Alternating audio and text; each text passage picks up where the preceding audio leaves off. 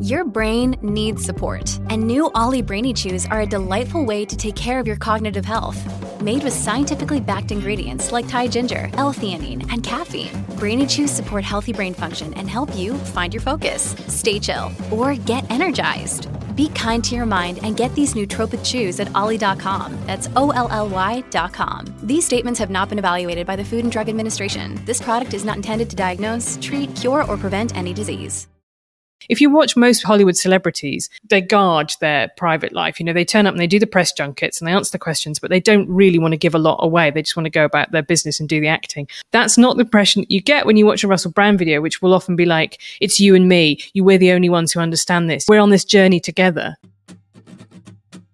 It's Helen Lewis back on the podcast. One of my first ever guests. Helen Lewis is a journalist from the UK. She's quite well known. She's been on Have I Got News For You, which again won't mean much for those outside of Britain, I don't think, but it's a big show. She's written for The Guardian, The Sunday Times, The New Statesman, The Atlantic. She's one of those people I really admire because they don't really have an affiliation with the left or the right or any of that stuff. It's all a bit simplistic, I think, binary, and she's sort of swims around the whole spectrum and just gives her opinion, and she's very smart. She is known as well for that big interview she had with Jordan Peterson on GQ, which everyone got very angry about. People got angry at me for discussing that and making light of Jordan Peterson. So today it's interesting that she's going to be talking about The New Gurus, which is her podcast that she's done with the BBC. It's fantastic, and it talks about Jordan Peterson, Russell Brand, and a few of these people who have gone from sort of mainstreamy kinds of people to suddenly messiahs online. And that's what she means by the new gurus, these kinds of people who have captured the imagination of huge swathes, or is it swaths, who knows, of the online audience, and don't always necessarily fact check, but they also have really interesting things to say. So don't get all angry at me if you're a huge Jordan Peterson fan or a huge Russell Brand fan or whatever else, because people do get so angry. Because what I say to those people is, if you find yourself angrily defending a multi-millionaire, quite mainstream, popular, famous person who doesn't know who you are, it might not help your argument that they're not cult leaders or gurus as such. You know, I think also that these people are quite happy to be criticised and to discuss things, because that's what this is all about. And I'm a big fan of both of those people, Jordan Peterson and Russell Brand. I'd love to have them on this podcast. It doesn't mean that they're beyond reproach, because then I'd be a sycophant, and we don't want that. Anyway, she's great. This is great. I hope you like this one very much. Coming up on the podcast, there's an episode with somebody who calls himself God on this Saturday. That is going to be the last one that does not have a paywall. They will have paywalls, the Saturday ones from then on. So there's next Saturday, there's a Q&A I put up, and then I've got someone called Michael Rexenwald talking about atheism versus secularism, and Teddy Rose from the Moonies. So that's going to be the next few Saturdays. They're behind a paywall. That's patreon.com/Andrew Gold. And you've got until, actually, I said till February, but we've got till it's going to be the 4th of February. That's when it's going to change. So you've got to the 4th of February to get in at the lower price on patreon.com/Andrew Gold. The link should be in the show notes. But Monday, right, because the Monday and Thursday ones are still going to come out as normal, it's Anthony Scaramucci, who's known as The Mooch. And he is the person known for having been in the White House for the shortest amount of time. One Scaramucci is now like a measurement unit. Liz Truss, the the former Prime Minister of the United Kingdom, lasted 4 Scaramuccis. One Truss is 4 Scaramuccis, for example. Anyway, he's totally mad and really fun and interesting, and he's just been on this SAS reality show thing, so we talk about that, and Trump, and what it was like working with him, and crypto and stuff like that, to help a layperson like myself to understand it. Then Chris Shelton is coming on, the former Scientologist, to talk about 6 emotional needs that narcissists and cult leaders exploit. There's Stephen Hassan also coming on to talk about cults. There's Jason Flom to talk about wrongful conviction. So there's some really big episodes coming up. But now you're on the edge of The New Gurus with Helen Lewis.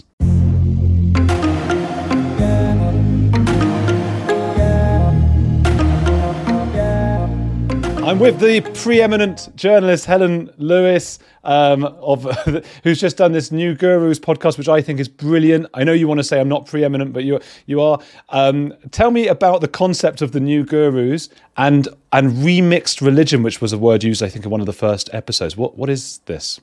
Yeah, it's been something I've been working on with the BBC and Radio 4 for some time. I did a documentary in the summer called The Church of Social Justice, which was about whether or not modern political movements had in some ways taken on religious language, had maybe usurped the search for meaning in our lives that we used to get from religion, all of which ties in with the very noticeable decline in the census that organised religion is kind of on the wane. I think it's 1% of Britons 18 to 24 call themselves members of the Church of England now. It's, and actually you see the same thing in the US too. So only about 1% of people 18 to 24 would identify themselves as a member of the Church of England. And you see the same thing, about 20-point fall in church attendance, regular church attendance in America between the 90s and now.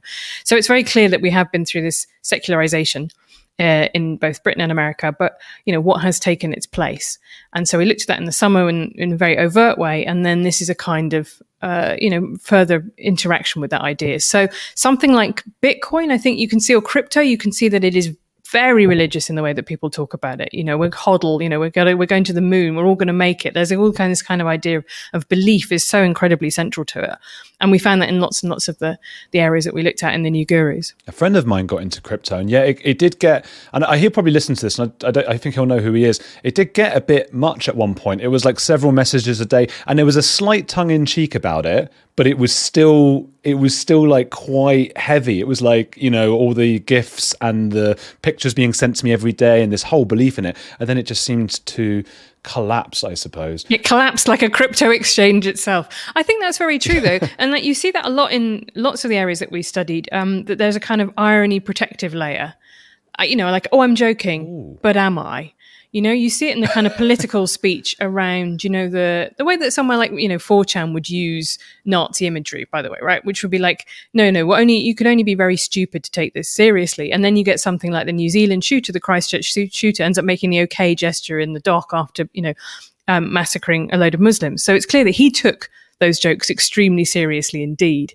And I think that's one of the challenges of reporting on the internet is when people say they're joking, they are, and it's an in-joke and a signal to the in-group, but sometimes it's also very much not as well. I suppose we get that with traditional religion as well. You get families who will joke about God and Jesus a little bit, but they still go to the synagogue or the church or whatever it might be. Oh, yeah. And I grew up in a religious family, Catholic family. And I would have this discussion with them all the time about how much, what bits of the Bible do you believe in literally? And the answer is not all that many, actually, particularly the Old Testament. So, that's why we have the word fundamentalist for a reason, is that most people's approach to religion is a lot more vibes-based than perhaps we would like to admit. One of the people that you go into early on is Russell Brand. It's just occurred to me that his name is quite appropriate, like brand. It's a brand, isn't it? And you say... You explained it well, I think, because you said if you haven't heard about Russell Brand in the last few years, you might be surprised. So I guess a small percentage, or I don't know what percentage of listeners might not actually have kept up with Russell Brand. So what's gone on with him? Well, I worked with him in 2013-14 when I was at the New Statesman. I was an assistant editor, and he came in to guest edit an issue, and it was about revolution of consciousness. We had a cover by Shepard Fairey, who did the Obama Hope poster, and we had pieces by David Lynch on transcendental meditation. We had some very mainstream pieces too, but we had some quite woo adjacent pieces. And that's when he did the famous interview with Jeremy Paxman saying, don't vote, there's no point, basically everyone's the same. And I think from there he went on a anti-establishment kind of trajectory. And that's something that we see over and over again in gurus. Like, it's one of the defining features of gurudom, really, that you haven't had mainstream success, so you have alternative success, and you have to kind of come up with a whole mythology about why your big thoughts haven't been accepted by the mainstream. And so if you go onto Russell Brand's YouTube channel now, which is incredibly popular, he's got 6 million subscribers, he is doing this very classic kind of conspiracist, just asking questions. So it's like, are we really being told everything about the war in Ukraine? Are they being honest with us about vaccines? And the way that, there are legitimate questions, and, there are legitimate questions about the war in Ukraine and vaccines, as there always are. But the way that you can tell that this is not a kind of good faith attempt to answer questions is these very nebulous invocations of they and we and shadowy entities, right? Like the classic example being Davos and the Great Reset. Davos is about to start, lots of very influential policymakers from all over the world will be gathering there. Totally legitimate to complain about the idea of a kind of capitalist cabal of people getting together in a ski resort. But you make your criticism incredibly specific. You find out what's actually happened, what's actually been said. And that's the difference between journalism and kind of conspiracism, right? Is that you have to have examples, you have to have arguments, you have to acknowledge what the limitations are. You don't resort to everything being some people. I had someone on just before to talk about the Great Reset, but I was ill and I didn't really push back much. And he didn't seem that out there. So I just sort of nodded along, like coughing and putting the microphone on mute. And I sort of regret that now. And it's sort of out there. And I feel like I should have pushed back a little bit more. I mean, I'm sure a lot of this stuff, there's often grains of truth, aren't there? And as you say, when you get to the detail, it's often lacking. Right. There's a page on the World Economic Forum website entitled The Great Reset. They had a plan about post-COVID that, here were things that we could change going forwards. And, some of the things that get invoked, this idea about eating insects. There's been a joke about The Economist magazine in Britain that it has for 20 odd years now gone. Do you know what's a really good source of protein? Insects. You know what's really harmful for the environment? Like factory farming of beef. Wouldn't it be great if instead of beef, we all just ate locusts? And, it's kind of one of those things that's, it's no one's forcing you to eat locusts. Actually, most people are quite resistant. It's not sinister. It's just a weird idea someone's had. And yet it has attained this sort of status of kind of folk mythology, as if a cabal of sinister bureaucrats are going to force you to eat locusts and ants and whatever it might be in 20 years' time. And that's the interesting thing, I guess. It takes some stuff that is fundamentally true and real and inflates it. And that's the kind of hallmark of that kind of thinking, I would say.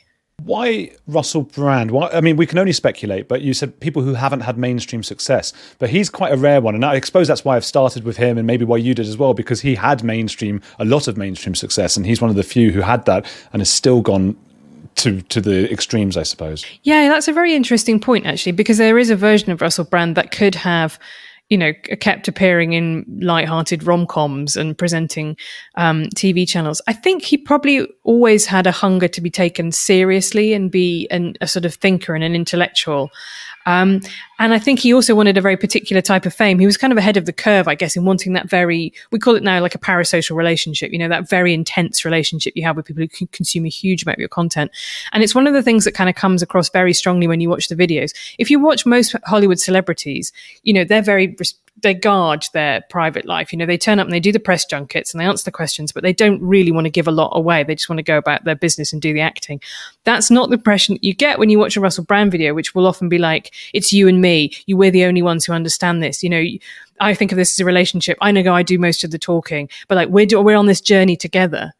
So, it's an overstatement to call him a cult leader because he's just a guy sitting in his shed. He doesn't, as far as we know, unlike Jared Leto, right, who makes people go to his island and dress in white and like get matching tattoos and stuff like that. He does just sit in his, in his shed in Henley upon Thames, kind of recording the stuff.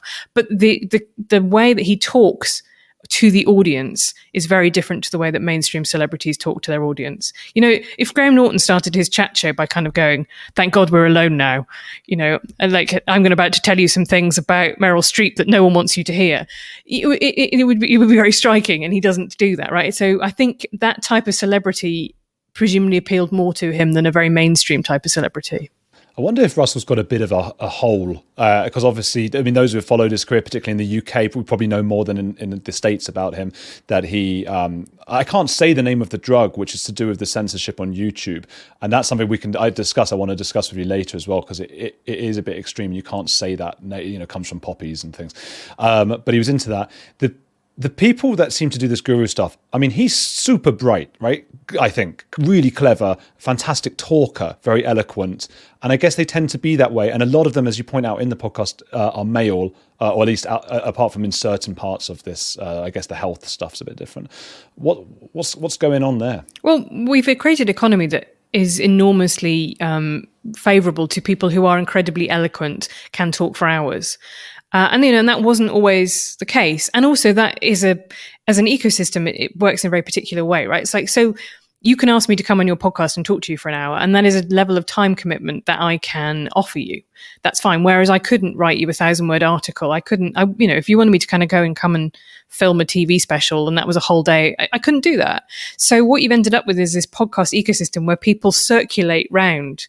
It's like recycled air on a plane. Everybody goes on each other's podcasts. And that is a sort of self-sustaining network in that respect. Like you definitely see that with the intellectual dark web, right? You don't need to do 6 degrees of Kevin Bacon. It's 1 degree of Kevin Bacon. They have all been on each other's podcasts. So I think that's very new as well. And that way of sustaining a media career, essentially. It is interesting. Yeah, I think that's a really good point. I didn't think about that. It takes much longer to prepare something that's written. It has to be perfect. And then you see the Russell Brands and the Jordan Petersons who they've just got a way of speaking. And I, quite like a lot of the Jordan Peterson stuff. And I probably would like a lot of the Russell Brand. I haven't listened to much Russell Brand stuff. But it's like I said before, I think there's usually grains of truth, aren't there? It's the same with cult leaders and all these kinds of people. What is it to be messianic? What does it mean to be messianic? And I guess I'm asking what I've already asked, I guess, but just what makes someone want to be messianic? Well, what encourages people to go and join an evangelical church rather than their very normie C of E church, right? It's because it's an amazing performance. People falling on the floor and speaking in tongues, and people getting the devil cast out of them. That is a lot more entertaining than I grew up in the Catholic Church, than the kind of people wandering around with incense and then sort of singing some slightly dreary hymns on the organ. And I think the same thing is true. They are giving the appearance of like a lecture series or reading a book. You're getting some intellectual content in there, but it is being presented in a way that is just much, much more entertaining. And I think the best ones of them, they walk that line very, very carefully. I do think it's fundamentally incredibly dangerous though, because we can often mistake verbal fluency for intelligence and correctness. And it's very hard to slow down and really check something and think something through. You're very prone to logical fallacies when you're just listening to something rather than taking it in your own time. That is the inherent danger of that kind of very verbal economy, right? It's just people chatting with each other, saying things that maybe don't have any scientific basis, but they don't live fact check themselves, and your brain can't really stop long enough to go, is that right? Is that really true? As they're doing it, because you're on to the next thought experiment or bit of, Baroque language or joke in the case of Russell Brand. Like he's funny and he talks so fast in those, it's this kind of, he says he's been clean and off drugs for a long time. He must be on some very strong coffee because the energy levels on them are extraordinarily high, far higher than you would get even on the, children's TV, basically. Ben Shapiro's a fast talker, isn't he, as well, like that? And then you've got, some of them are slow. And I don't know, I look up to like the way they speak, even someone like Obama or Jordan Peterson does it as well. He has these gaps and then he starts like crying in the gaps. But people are like glued to the screen. Whatever it is, there's something magnetic about these people and the way they speak, isn't it? Yeah, and that's incredible charisma. And you're right, they often have different speaking styles. But also, even the slow ones, sometimes people listen to them on 2 times speed. So who can say if they really are slow? But I also think if certain types of jobs lend themselves more to listening to podcasts than others. Like I can't listen to a podcast while I write, but that's a relatively unusual job. When the New York Times did its Rabbit Hole series, and they looked at one guy who had spent an insane amount of time on YouTube. It was when he was working, I think, in an Amazon warehouse, and he was doing a physical job that was quite repetitive. So he would listen to 11 hours of YouTube playlists every day. Like there are some jobs that are just compatible with listening to huge amounts of content. Hey, it's Andrew. If you're enjoying Heretics, there's another podcast I want to recommend to you, especially if climate change, global conflicts, and an upcoming election are making you feel like we're on the brink of disaster. What Could Go Right is hosted by Progress Network founder Zachary Karabell and executive director Emma Varvaloucas. On What Could Go Right, the hosts sit down with expert guests to discuss the world's most pressing issues without resorting to pessimism or despair that we hear so often. Instead, they look back at how far society has come and look forward at what it will take to achieve an even brighter future. Is progress on the way? They may not have all the answers, but on What Could Go Right, they're asking the key questions. Tune in to hear interviews with upcoming guests like writer Coleman Hughes, CNN host Fareed Zakaria, and economist Alison Schrager. If you're looking for a weekly dose of optimistic ideas from smart people, join them every Wednesday on What Could Go Right, available wherever you get your podcasts. A few decades ago, private citizens used to be largely that, private. What's changed? The internet.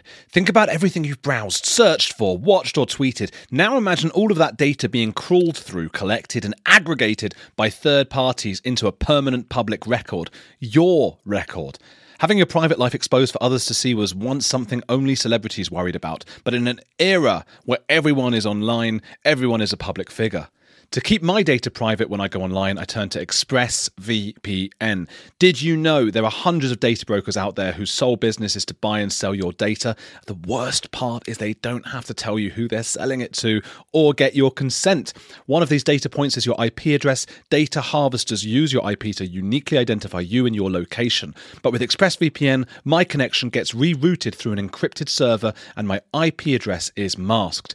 Every time I turn ExpressVPN on, I'm given a random IP address shared by other ExpressVPN customers. That makes it more difficult for third parties to identify me and harvest my data. And the best part is how easy ExpressVPN is to use. No matter what device you're on, phone, laptop or smart TV, all you have to do is tap one button to get protected. So if, like me, you believe that your data is your business, secure yourself with the #1 rated VPN on the market. Visit expressvpn.com/heretics and get 3 extra months for free. That's expressvpn.com/heretics. Go to expressvpn.com/heretics to learn more. Mine is most people who get in touch, or a surprising amount get in touch, they're truckers in the States and they're doing these long distance, long haul whatevers that they're doing. Have you had that famous interview with Jordan Peterson, of course, years ago now in GQ?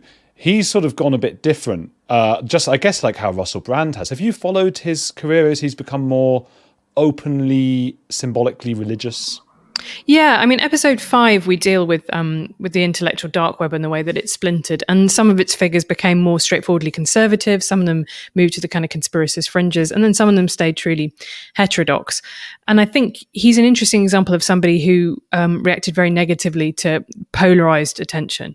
And I would say that I can't imagine there would be anyone in the world who would find the level of attention that he got easy to deal with. So much of it negative, so much of it positive as well, right? But like actually probably the problem being that it was half and half or some split of the two. So you kind of can't understand why, why do all these people hate you and all these people also love you?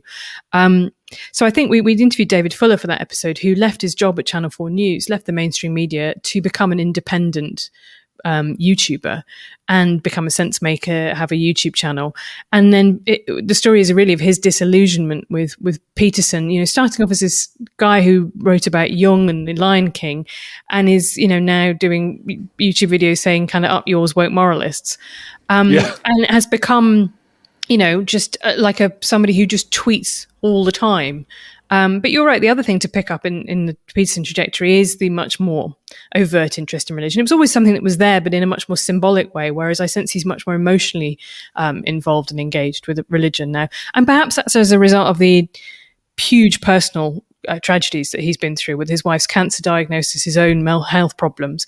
It would not be unusual for that to somebody to kind of have a Damascene moment on the way to that and want to believe in the idea of a creator God. It is really a shame because there are a lot of people like me who quite liked a lot of the stuff he said, but also knew, okay, that I don't exactly agree with that stuff. That's a bit extreme, and I like how he actually seems anyway to care about, for example, the incels. He doesn't, and he says to them things about being responsible, like why should a woman date you?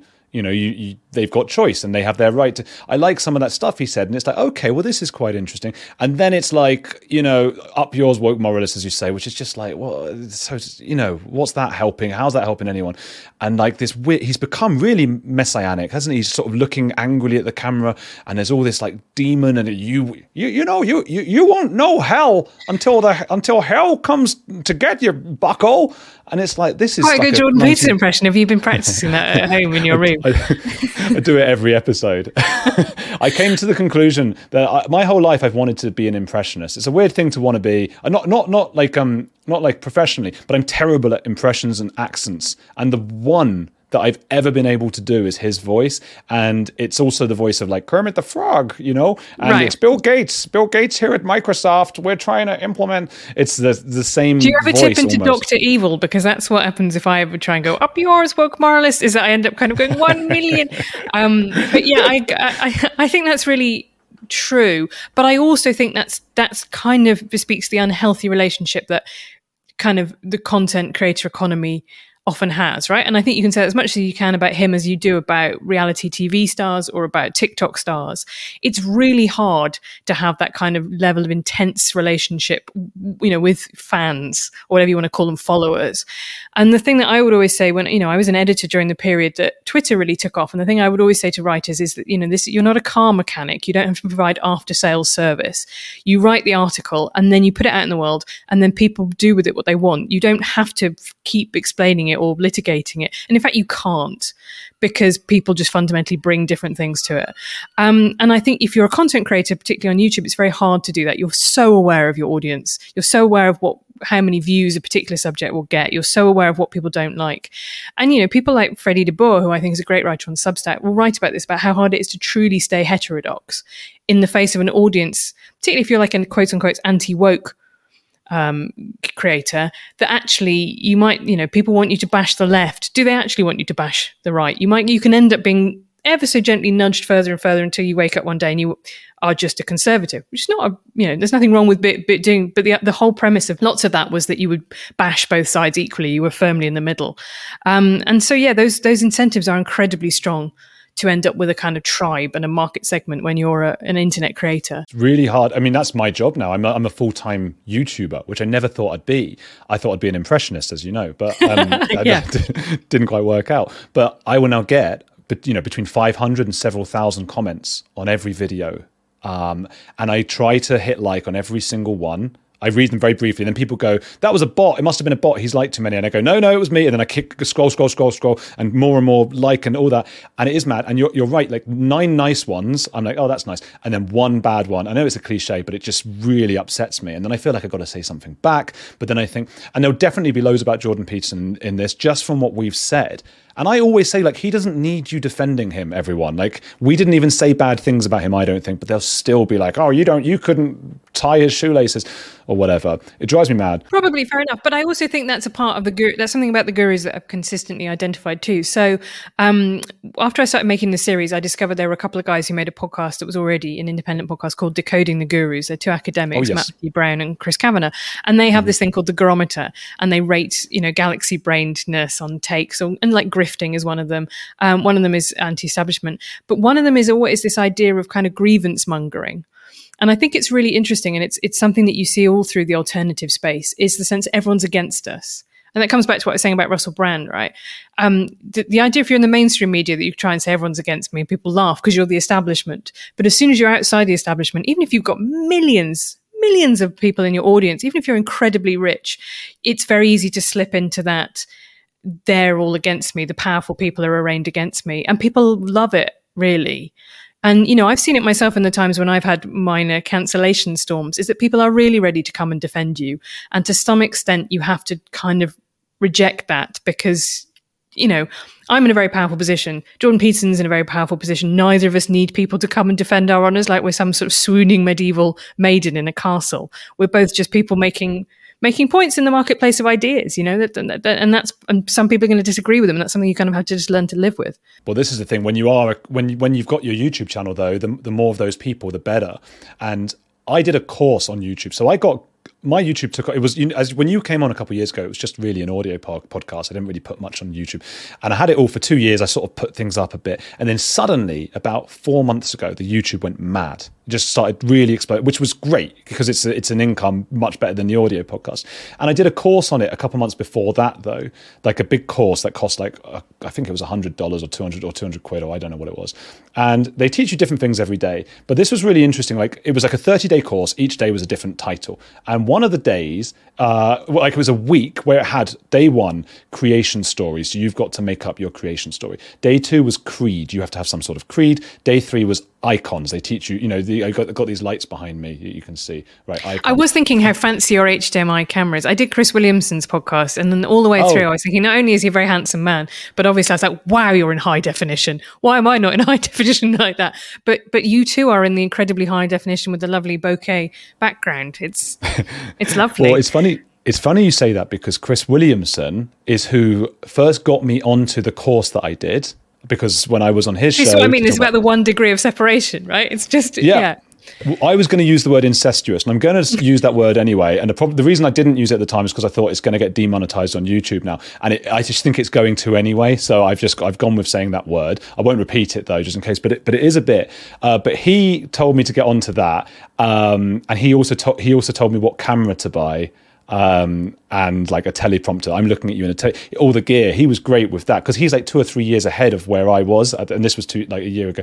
But yeah, so it was creation story, creed, icons, rituals. So I don't do this so much anymore, but thanks for being on the edge, or I say that kind of thing. Sacred words that my YouTube people, they call themselves edge hogs. Right, which I love, because on the edge, hedgehogs, and there's like commercial stuff with a hedgehog on it. And then day 6 was non-believers, which is what you've just spoken about. You've got to sort of say people are against me, this channel is against me, we hate each other, podcast wars, and it sort of gets people riled up to defend you. And number 7 was just all about, like, day 7 was like how to be a leader and that kind of thing. So those are 7 days. I mean, that sounds like a cult, right? I mean, all of that language is explicitly religious. I like the idea that day 1 was, have you ever seen the episode of Friends with Joey in the acting class, that he just goes, okay, day 1, some of you are going to have to get a lot more attractive. Like, there must be one day where they just kind of go, I'm really sorry, but this is a visual game. But that's really interesting to me, that it is openly talked about that explicitly on, and I mean, because it's one of those things that's very gratifying to you as a journalist, when people kind of swear blue in the face that these things aren't happening, and then you find documentary evidence that they are happening. And to be honest, it's not new in the sense that, we have, you're old enough, presumably, to remember like Blur versus Oasis, which was more than anything very good for the album and single sales of both Blur and Oasis, right? Because you could... Brackets Robbie Williams. Oh no! Oh, okay. You went to the more alternative, cool one, and I went with the more commercial. Yeah, right. You're Loving Angels instead. Yeah, but I know what you mean. Like, and it became a bit about like working class versus middle class, or like Southern versus Northern. And most of the big internet trends are really about people saying something about themselves, right? And I guess that's again what you get with the YouTube creator, is like you pick the YouTube creator you like because it says something about yourself. And there's always a kind of implicit narcissism, I think, in lots of those internet things. And that's what gurus are very good at playing at, right? Like, because it's the community of people, and then you're able to say something about you're on your wellness journey, or your crypto journey, or your productivity journey, and you're the active participant in this. Whereas if you're reading a book or watching a film, you're passively receiving it. That's interesting as well. And also speaking to what you were saying before, I think about, you start to very slowly go one way, whether it be more conservative or more left wing, or more this way or that way. And it's almost like it's just the more success you have in a particular thing, you're told on YouTube and all the other platforms as well, if something does well, just hammer that out. And it's very, very difficult to say, no, like I've done that, but I want to stay really diverse. So I put one out that did so well about Tom Cruise. And then I made about 50 videos about Scientology and Tom Cruise, because they all went mad. And then there's Meghan Markle, and then it's like you see it happening in real time, and you're doing it as a YouTuber. What happens in the tabloids? Because it's the same with them. They just want more sales, and they just want to put out. And then I've become sort of talking about Meghan Markle and Tom Cruise, which I still think is better than like a whole guru thing, right? But I also think it's interesting, because it must be a very weird experience for the people that happens to, particularly when they're not mega celebrities already. Like Tom Cruise has had people talking about him constantly and part of the cultural conversation, and he's got a whole set of defenses up around him, right? Like, he doesn't, he seems to have a great life. He seems to be one of the very few people who actually enjoys being a celebrity, because he just like goes, okay, for my next film, I'm going to work out how I can, skydive off the Burj Al Khalifa. Like, why not? Why not? I'm going to get my helicopter pilot's license. But he's got a huge amount of money that protects him. If he wants to, right? He can live behind a gate. He doesn't have to be. And I think one of the worst things always through the 2000s, the idea, the worst kind of famous to be was to be a reality TV star, because you had enormous fame. People felt very strongly about you, whether positively or negatively, and you had no protect, you couldn't live in a gated community and have bodyguards. You were having to go and shop in Tesco where people were screaming at you that you were a murderer or whatever. And I think there's something sort of similar about internet fame now. And I think it's, like Johnny Depp, Amber Heard is a really good example of a kind of classic snowball effect. And you do get these things that just become massive. And again, the Johnny Depp, Amber Heard is a very good example because it's sort of an interactive game, isn't it? And that everybody, like court cases lend themselves to this because it's two versions of testimony, two versions of the truth against each other. So people can kind of become their own little like mini Columbos where they're like, did you hear this moment in the testimony? It proves this. And again, it's about turning something from a passive to an active experience. But I think for the people involved, it's often horrible because it feels like you're just being ripped to shreds and, with no concern about you as a human person. Every bit as horrible as the tabloid culture that I grew up with in the 90s. I think so as well. And I tried, it's so funny. Yeah, Amber Heard, Johnny Depp was the other one between like the Tom Cruise stuff. Tom Cruise it became a big story because there was a guy from that 70s show, Danny Masterson, who was on trial for another word that I can't say on YouTube. And so the Tom Cruise stuff got big. Tom Cruise made his girlfriends like clean his bathroom with toothbrushes and stuff like that if they said the wrong Scientology thing to him. So I felt with Tom Cruise, you know what, if I'm going to do it, he can take it firstly, as you say. He's got the sort of finances and all those things. And also, like, he's done some really mean things. So I thought that's all right. But he's one of the biggest movie stars in the world and absolutely central to our culture. And he is, with the level of involvement that he has in things with Top Gun Maverick and with the Mission Impossible films, somebody who is writing the kind of cultural scripts that we all live by. So, like, I think it's perfectly legitimate to interrogate him. I think it's harder when it's people who didn't ask for the publicity. But you are only facing the same challenges now as YouTube creator that I face in a newsroom, right? Which is, I've written a lot of pieces about Meghan Markle, and it's because I find it really interesting. But also I know every time I pitch that, it will get picked up because people want to read it. Whereas if I was really interested in like 18th century botany, it wouldn't, because I would have to make the case every single time. No, I promise you people will read this. But the case is already made for those things. So those aren't new ethical questions for journalism. In fact, it's sort of the central question of journalism, right? Is what level of trade-off are you prepared to accept between doing the things that people will watch and the things that you feel passionately about yourself and you think are really important? And you can use your platform, as you say, from having an audience to then try and educate people on things that would be on the surface quite niche and boring. And some people completely forget about that bit and they just chase the metrics, but some people try to be broader and more responsible. But again, harder to do when it's just you, right? And you can't go to Libya and report about Libya. Like there's no cross subsidy in the way that there was in a traditionally large newsroom between the things that are very expensive and important but less well read and the things that are cheaper and drive the clicks. Lots of people that end up chasing a lot of clicks then also do have their own kind of niche enthusiasms too. I think there are people who only do the sugar, and there is no downside to only eating the sugar and not eating the porridge. I guess that is the difference between a kind of linear TV channel or a newspaper and running an internet channel. Yeah, I think so. So here's the situation. Here's what worries me is that you and I think, probably are pretty aligned, I think, on a lot of stuff. Are you sure you want to say that, given the trouble I get into, Andrew? Are you absolutely sure you want to take that? I get it as well. Although I stopped doing stuff on the culture wars because it just got me too much rubbish, and I thought if I'm going to do more inflammatory stuff, it's going to be Tom Cruise. Okay, but I'm doing less on the culture wars anyway. But I think we are pretty aligned. You got taken off of like a video game thing or something, didn't you? I did. I recorded an in-game podcast for Watch Dogs Legion, which was an Ubisoft game. And the really funny thing about it is that of all the things that this was the wokest thing that's ever made it onto a AAA video game, right? AAA videos when I was growing up was all like, it was GTA. It was like all murdering prostitutes and running over policemen and stuff like that, or going to, small desert countries and gunning people down. And this was a video game in which it was set in a post-apocalyptic London. And I was one of the people hired to pretend to be like a political journalist to talk about what had happened before the event, essentially. And I had talked about the kind of Reichstag fire This is which was a kind of false flag operation that helped the Nazis come to power, helped Hitler come to power, which he then blamed on these, these forces are arraigned against me. I need to take dictatorial control.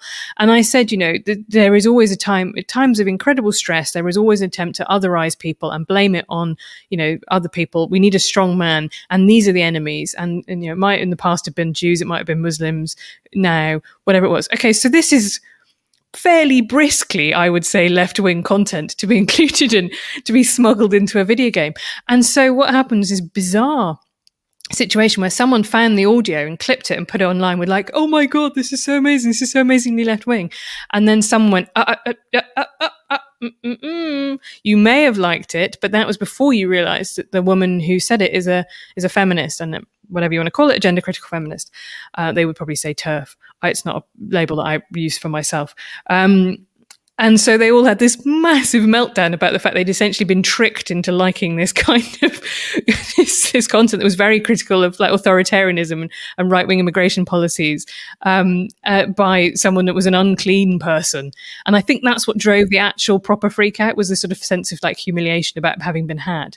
And people were sort of like hurling themselves onto the ground in gaming forums with the feeling that this was, the overwrought claims being made for it. Given that my name was never on it, none of the content was objectionable, like to a left-wing person or related to gender even.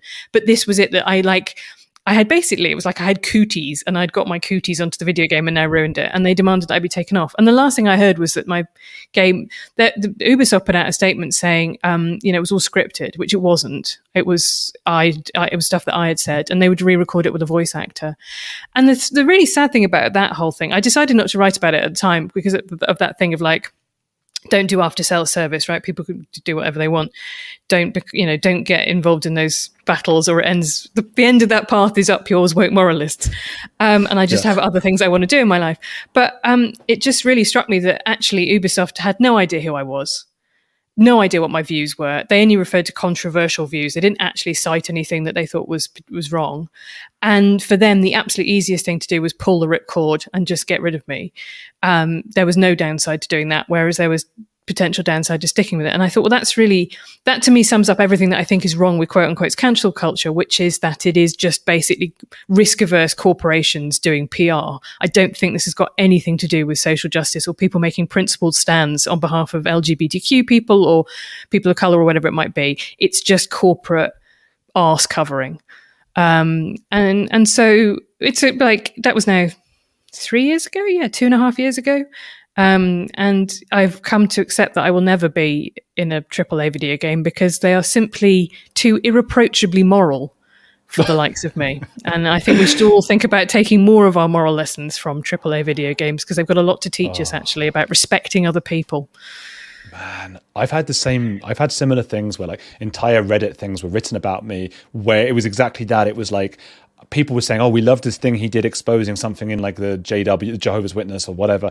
And then someone's put underneath, but do you know that he interviewed Helen Lewis? No, they didn't say that, but they were like, people to get that happens. That happened. I went on Decoding the Gurus at Christmas. Their subreddit was afire with the fact that they'd interviewed me and like, oh, what did this mean? Was it no longer a safe space for their listeners? And one of the great comments on the Reddit thread was like, I don't think they give out the addresses of their listeners to guests. Like, you're probably going to be fine.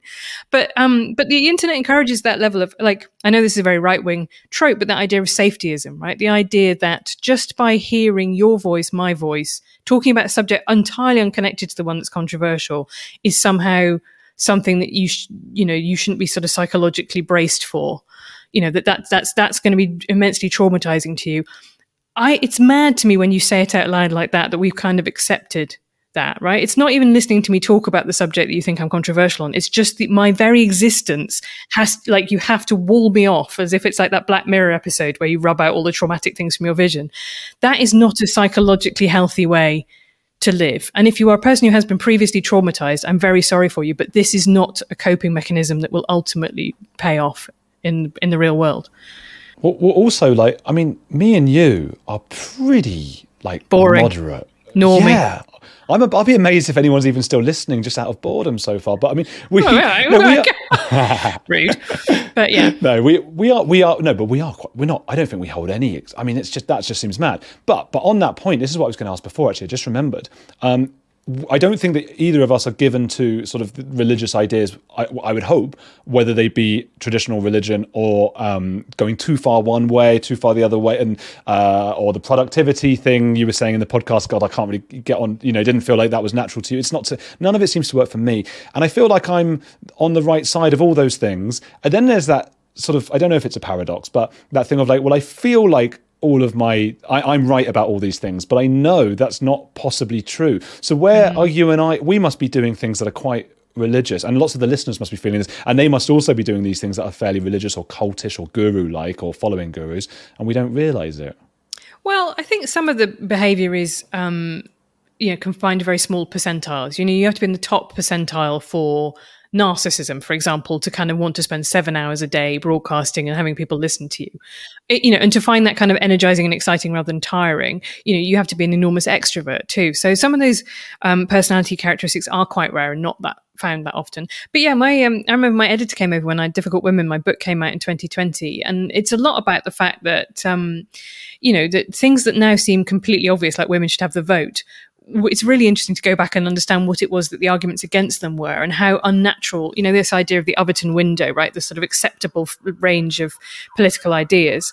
And, to think about communism, obviously a very popular ideology throughout the entirety of the 20th century, is now just so completely far out of the British Overton window. You wouldn't even think about it.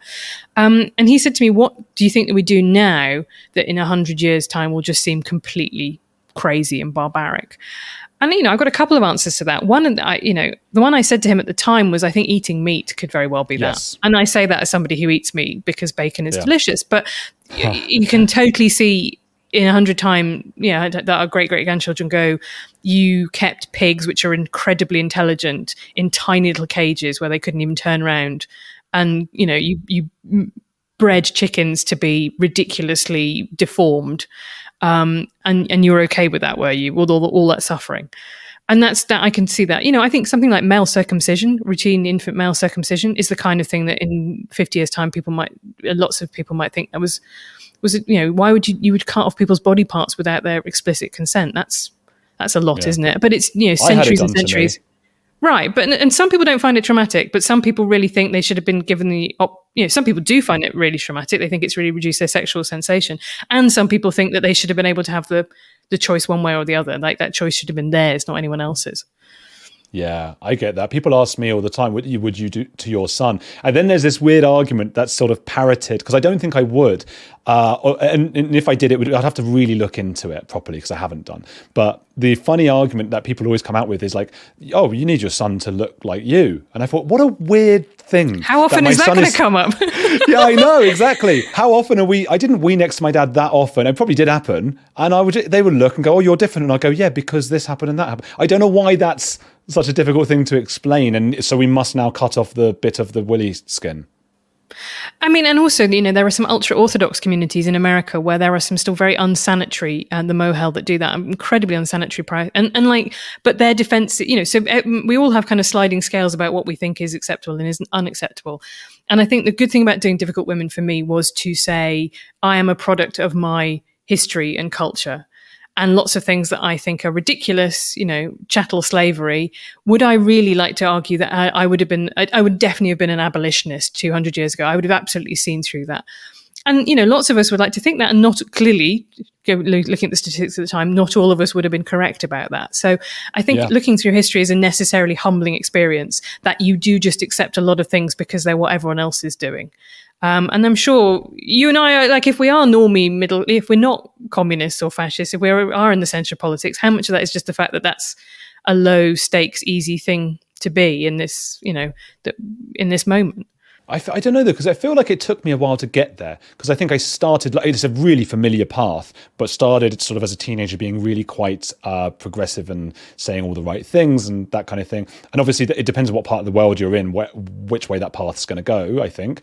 But that's how it was where I was in northwest London, private school of middle class people. Just that's the way, and you're really that far, and then you sort of go, hang on a minute, some of this stuff is actually quite authoritarian and not how, and then you go a bit the other way, and as you get older you go, oh well, everything in moderation, which again is a really boring thing. I mean, it's Daniel Finkelstein's book, it's called that, which is a great book. It's not a boring book, but it's no, but I agree with you. And one of the things I keep thinking that I want to do is like either an oral history or a piece about the legacy of new atheism, because I went through a very new atheist phase, and I in the Dawkins Hitchens era, and I think lots of people around my age certainly did. That was the first big kind of countercultural movement that they encountered. And then for me, actually, feminism and writing about that superseded it as a kind of counter to authority movement.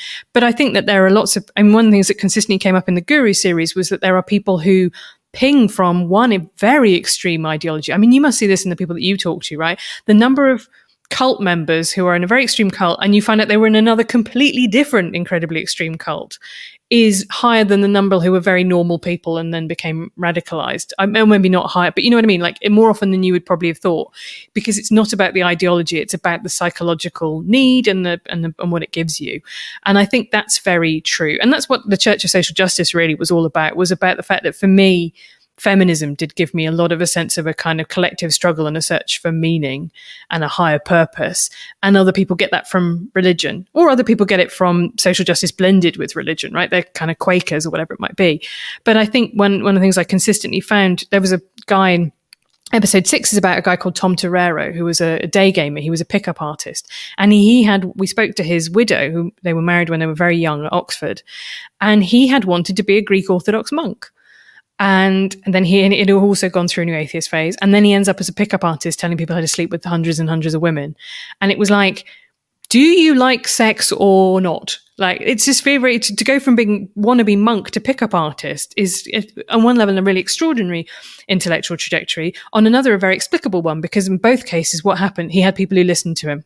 He had people, like he would preach from a pulpit, whether that pulpit was a real one or it was YouTube, and he would have a congregation who listened to him. And that to me seemed to be the fundamental psychological driver between two things that on their surface were completely opposite. Yeah, and they get to be righteous, I guess, because that's a big thing I see is people who grow up in cults, and I deal with that. That's most of what I do now is people who have left cults or were in cults or whatever. And obviously there's the righteousness because you think you guys are morally the best people. Scientologists are always told that they are saving the world, which is really common in all the different cults. And then a lot of them leave that. And then it depends what group you're in, but it tends to be the woke stuff. They go super woke really fast and they're really sure of themselves. And a lot of the stuff's right, what they're saying. But then I just sort of say, well, hey, slow down. Let's slow down because you've done it. We've been through this. You've done this. Some of that stuff's true, but some of it you have to engage in a bit of magical thinking to get there. You've done this before, right? And it makes you feel good. Your episode, was it episode 4? That I can't remember which episode. White Women's Tears was episode 4. Yeah. Tell us about that. So that was so episode 4 and 5 I thought of as a pair. And so episode 5 is the intellectual dark web, which is about the kind of energy that's been on the right of politics in the last couple of years and the heterodox sphere and the contrarians. And then on the left, I think a kind of concomitant thing has happened, which actually the two of them feed off each other, which has been this particular type of identity politics, identitarianism, as it's called, and a change from equality of opportunity to maybe more like equality of outcome, from equality to equity. You know, instead of the idea that everybody should just have the same opportunities, the idea that you sometimes sort of need to rig the game because some people are starting from a disadvantage. And, you know, that's an argument that I'm really sympathetic to. You know, if you are a black family in the US, generationally, you will have less wealth than a white family. You know, you are starting the game at a lower pace. You are more likely to go to a school that doesn't have enough teachers, doesn't have enough textbooks. You're like playing on a golf handicap essentially. So it made some points that I agreed with, but it also led to some, again, this is the story of corporate co-optation. It led to these diversity trainings that are very poorly supported by evidence in terms of identifying unconscious bias and certainly in terms of changing and making people less racist. You know, not really great evidence that they do that. What they do is if a company gets involved in a lawsuit, give them a way to say, well, of course, we give everyone diversity training, so we can't be held responsible. And that goes back to the kind of legacy of the Anita Hill case against the Supreme Court Justice that was about sexual harassment. And that's when you really start getting HR departments come into big corporations. You know, the idea that you have to have a sort of corporate defense against employees' complaints against you. But the kind of really eye-catching bit of that episode, if you've heard it, is that there are a couple of women who do this thing called Race to Dinner. And for $5,000, they will come round to your house, eat dinner with you, and then sort of tell you that you're racist. And if you don't accept that you're racist, they will kind of repeat over and over again that you are until you eventually capitulate and kind of say that you are. And there were a couple of things that really struck me about this. The first is that I don't know why this business model exists. I'm impressed on one level that it does, but also that it felt something that was, and like we say, lots of the series is to do with men. This was a thing I think could only work with women. And I did ask them, you know, why don't you do this with men? I don't think you could get men to pay you money to tell them they're rubbish. Hey, it's Kaylee Cuoco for Priceline. Ready to go to your happy place for a happy price? Well, why didn't you say so? Just download the Priceline app right now and save up to 60% on hotels. So whether it's Cousin Kevin's Kazoo Concert in Kansas City, go Kevin, or Becky's Bachelorette Bash in Bermuda, you never have to miss a trip ever again. So download the Priceline app today. Your savings are waiting. Go to your happy place for a happy price. Go to your happy price, Priceline. I have heard people say, and this is like I think it's a bit fluffy and all that, but there's a concept of sort of toxic masculinity is that kind of episode 5, and toxic femininity would be that episode 4. And you still get men who are very, you know, they can't gain status through the toxic masculinity because they're not dominant people. They're just not, and they will then go through that woke, like for lack of a better word, because everyone goes mad when you use the word woke now, but through that lens. Do you know what I mean? Well, yeah, I think there are lots of ways of looking at it. And one of them is, you're right. What is the cultural script at any one time that allows you to exert power and not have that power challenged? And I think you can make a case that if you're in Rome in 1340, being the most devout is a very good way to acquire power and, you know, become pope, and also a way that you can't be questioned. And if you're going to be, you know, if you're in an American university in 2018, what is the best way for you to acquire power? It's to be the most committed to DEI, you know, diversity, equity, and inclusion. And also that if anybody questions you, that's the same as questioning the commitment to anti-racism. So I think there is a kind of consistent pattern throughout human history that, you know, ideologies and belief systems become a way of people cementing their place in the hierarchy, climbing up the hierarchy, and also being unquestioned, which is why any ideology has that potential to be perverted, be used for bad ends, whether that's, you know, priests in the Catholic Church abusing children, or whether that's, you know, communists who allegedly believe in equal property rights for all, somehow hoarding all of the stuff for themselves because they're party members, whatever it might be. Any power system like that has the potential to be abused. And I think there was, you know, some of that and that's what led to the things that we now call cancel culture or woke culture or whatever it is, that for all that they were, you know, they turned very quickly into a right-wing bogeyman. They only succeeded in doing that because they spoke to something that people felt genuinely was happening across liberal institutions like publishing, academia, journalism. Where else went? Yeah, I mean, places like publishing. The fact that there were people kind of crying in the meeting about publishing Peterson's second 12 Rules for Life, which when you read it, there's some bits in it I find quite objectionable. The way he talks about childless women I find quite objectionable, but those are his opinions to which he is entitled. He's not calling for a race war or for, you know, the execution of minority groups. He's just saying some things that are slightly thoughtless and offensive. But, you know, people were genuinely, you know, sort of having a meltdown about that. I guess it's what you said about how we form our identities and you know, you've got to identify as somebody who's against him or for him. And the reality is he's a psychologist who has lots of views. Some of them are morally dubious or scientifically dubious. Some are not. Some are interesting. And you are allowed to make a decision about how you feel about them. I think the New Gurus is essential listening. I hope people get hold of it and listen to it. It's on Spotify, but it's on BBC Sounds. It's all the usual online places. It's everywhere. It's literally everywhere. It's in the ether. Helen is shaping herself as a new guru herself, the guru of podcasts. Your podcasts are brilliant. You know what?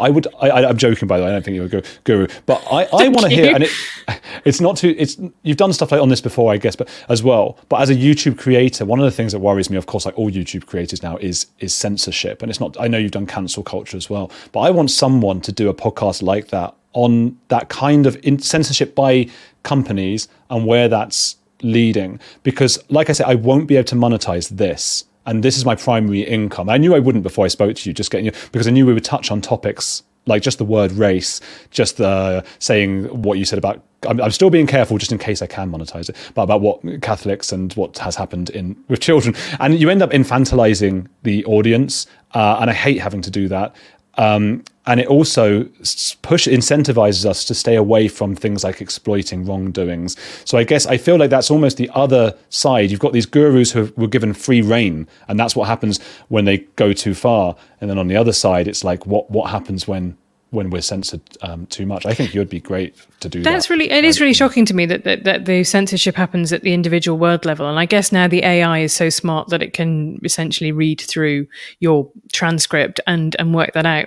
And, there's another problem as well with people who try and cover COVID misinformation, that by citing the things that they're then going to debunk, they get demonetized for that because there's no distinction made by, again, but that you're right. What it does is it speaks to two very interesting subjects, which will have an enormous shaping on the modern world. One is the fact that increasingly the public square is controlled by private corporations. And the other one is the rise of AI and the level of moderation that allows, the level of, things like ChatGPT, the level of kind of job shifting that it might do. So although it's not a petty complaint by you, right? Like, it's not you kind of going, wah, it's really hard to be a content creator, because you're running into two of the kind of defining issues, probably the next decade. And those are things that should worry kind of all of us. And I always think this comes back to the fact we often have these arguments that happen about individuals because our brains find them much easier to do. But actually the things that you should always be looking at is the architecture, the structure, and how we have built the world. Because, as you say, if most of us are relatively conformist, what most people will do is they will make the YouTube video that doesn't get them in trouble, right? Yeah. That's the path of least resistance. And that's happening without anyone, cats, good, always strong. But that's happening without anyone ever discussing that, without it being transparent that that's happening. That's the kind of black box. They had something called the adpocalypse a few years ago, where the advertisers on YouTube decided, they got really aggressive, and there was no one on the other side because YouTubers haven't ever unionized. And I keep calling for that and saying we've got to unionize, because the problem isn't necessarily that. Firstly, those advertisers are happy to advertise on the History Channel when you've got a video about 1930s Germany or whatever, but you couldn't have that here. I got a hate strike, and if you get 3 of those, your channel's removed. I got a hate speech strike, and it said that I had committed hate speech. It was because I commented on that video. Do you remember Louis Theroux when he met the neo of those people, but I won't even say their name, and they were like saying, "Are you Jewish?" and all this kind of thing. And I just commented on it there because I'm a huge Louis fan, just saying like he did so well here, and this is how he did this and that. And I said, I appealed and said, can you get a human to watch it and see if they think I've committed hate speech? And they did, and they stood by it, and they said, yeah, you've committed. And I said, I'm Jewish. I was saying that it's great that he didn't, all this stuff. And I had to do a Twitter campaign. And luckily enough, people got on board that they eventually took that strike. But that's my earnings. It's my income. So there's like, if you ever wanted to do that, please get in touch, because there's so much on it. It's more than people realize. It's bonkers. Well, that definitely affected how I felt about the Twitter files. The journalists who released stuff about after Elon Musk gave them access. Matt Taibbi, formerly of Rolling Stone, now Substack. Barry Weiss, now of the Free Press. Some slightly less storied journalists than the two of them. But, some of that was overhyped, and a lot of it was embroidered into this narrative about the Biden White House with no concomitant acknowledgement that the Trump White House was also passing along stuff, and the FBI under Trump was also passing along stuff. And again, it was that sort of sense that everything has to be taken in the most sort of sinister reading possible. But the other thing that did, having seen that there were people getting banned, the ban over misgendering, for example, is something that is a big deal. I know people feel very strongly about it on both sides, but we never had a conversation about that. That was a new taboo that did not exist 10 years ago that now does exist. And no one was consulted. And there was never a kind of, public, if it was happening in politics, right, if it was hate speech legislation being passed by a government, you would have a democratic process. You could complain to your MP, your senator, your congressman, whatever it might be. But because these companies have taken all this power, as you say, you have to rely really on having the megaphone. And that's fine for the people with megaphones, but for your ordinary commenter, they don't have access to that level of they just have to go through the normal customer service channel, which is rubbish, completely rubbish. Exactly. Oh, I totally agree. And the worst part for me about the Twitter files was that it was the shadow banning. So it was people were being like banned or limited. Their tweets were limited. And again, this is people's income. So people listening who can't relate or don't go on Twitter or whatever, people's incomes, a lot of it is related to Twitter, especially YouTube. When you're shadow banned, you don't even know that they're not letting. So that's my problem. It should be like they should tell you what the problem is. And if they don't do that, they're very shadowy and opaque. And that makes me think they're on murky ground. Well, also they've cut costs, right? That's what it really is. Is that they don't want to make their processes transparent, and actually a lot of it is done algorithmically. And that's just a huge challenge if we're going to live in this world of incredible amounts of content creation. TikTok is a fascinating example. I absolutely love TikTok, but that is a place with incredibly opaque rules for its creators and very poor monetization often. And again, who like, to whom does one address one's complaint about TikTok? I don't care. But from a consumer point of view, it is a kind of like it or lump it, right? And you're right about the unionization point. It's going to be really interesting in this century whether or not all our internet activities go through the same process of labor relations and labor reforms in the 20th century we had in meat space jobs. I hope it does, because I think the balance of power is currently completely out of whack between individuals and these big social media companies. Yeah, the advertisers. I raised that with loads of different YouTubers, and I said we need the biggest guys so that it actually makes an indent on YouTube's income if they were to strike or whatever it be, just put a black screen up for a week or something like that. But my friend of mine said, like, look, they're about to take Russell Brand off of YouTube, right? Apparently, and he's got 6 million. Well, he's views. moved to Rumble, I think he now treats YouTube as his secondary outlet.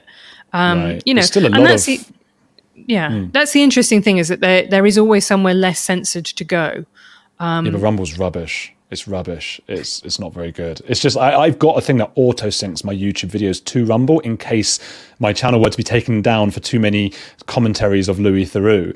But it is not a good interface. It's not support, and it is very to the right. It just is, and but I don't have a. The fact they're paying out 7 figures for Donald Trump Jr. and you think, what on earth does he have to say about anything? I mean, I've seen his tweets and they were bad enough. I thought of having them at greater length. Anyway, I hope this hasn't been too navel-gazing and self-indulgent a conversation for your viewers. But I hope hearing a bit behind the curtain, that level of media literacy, I think, helps you understand so much of what's going on. So I hope it wasn't too. This was fantastic, Helen. Amazing. Everybody check out The New Gurus and follow Helen on Twitter and all the social things, and check out all her podcasts because she's brilliant. I'm a big fan. And Helen, thank you for being on The Edge. Thank you. I am now an edge hog. Yeah, exactly. It's a great moment in my life. I never thought I would be. I am.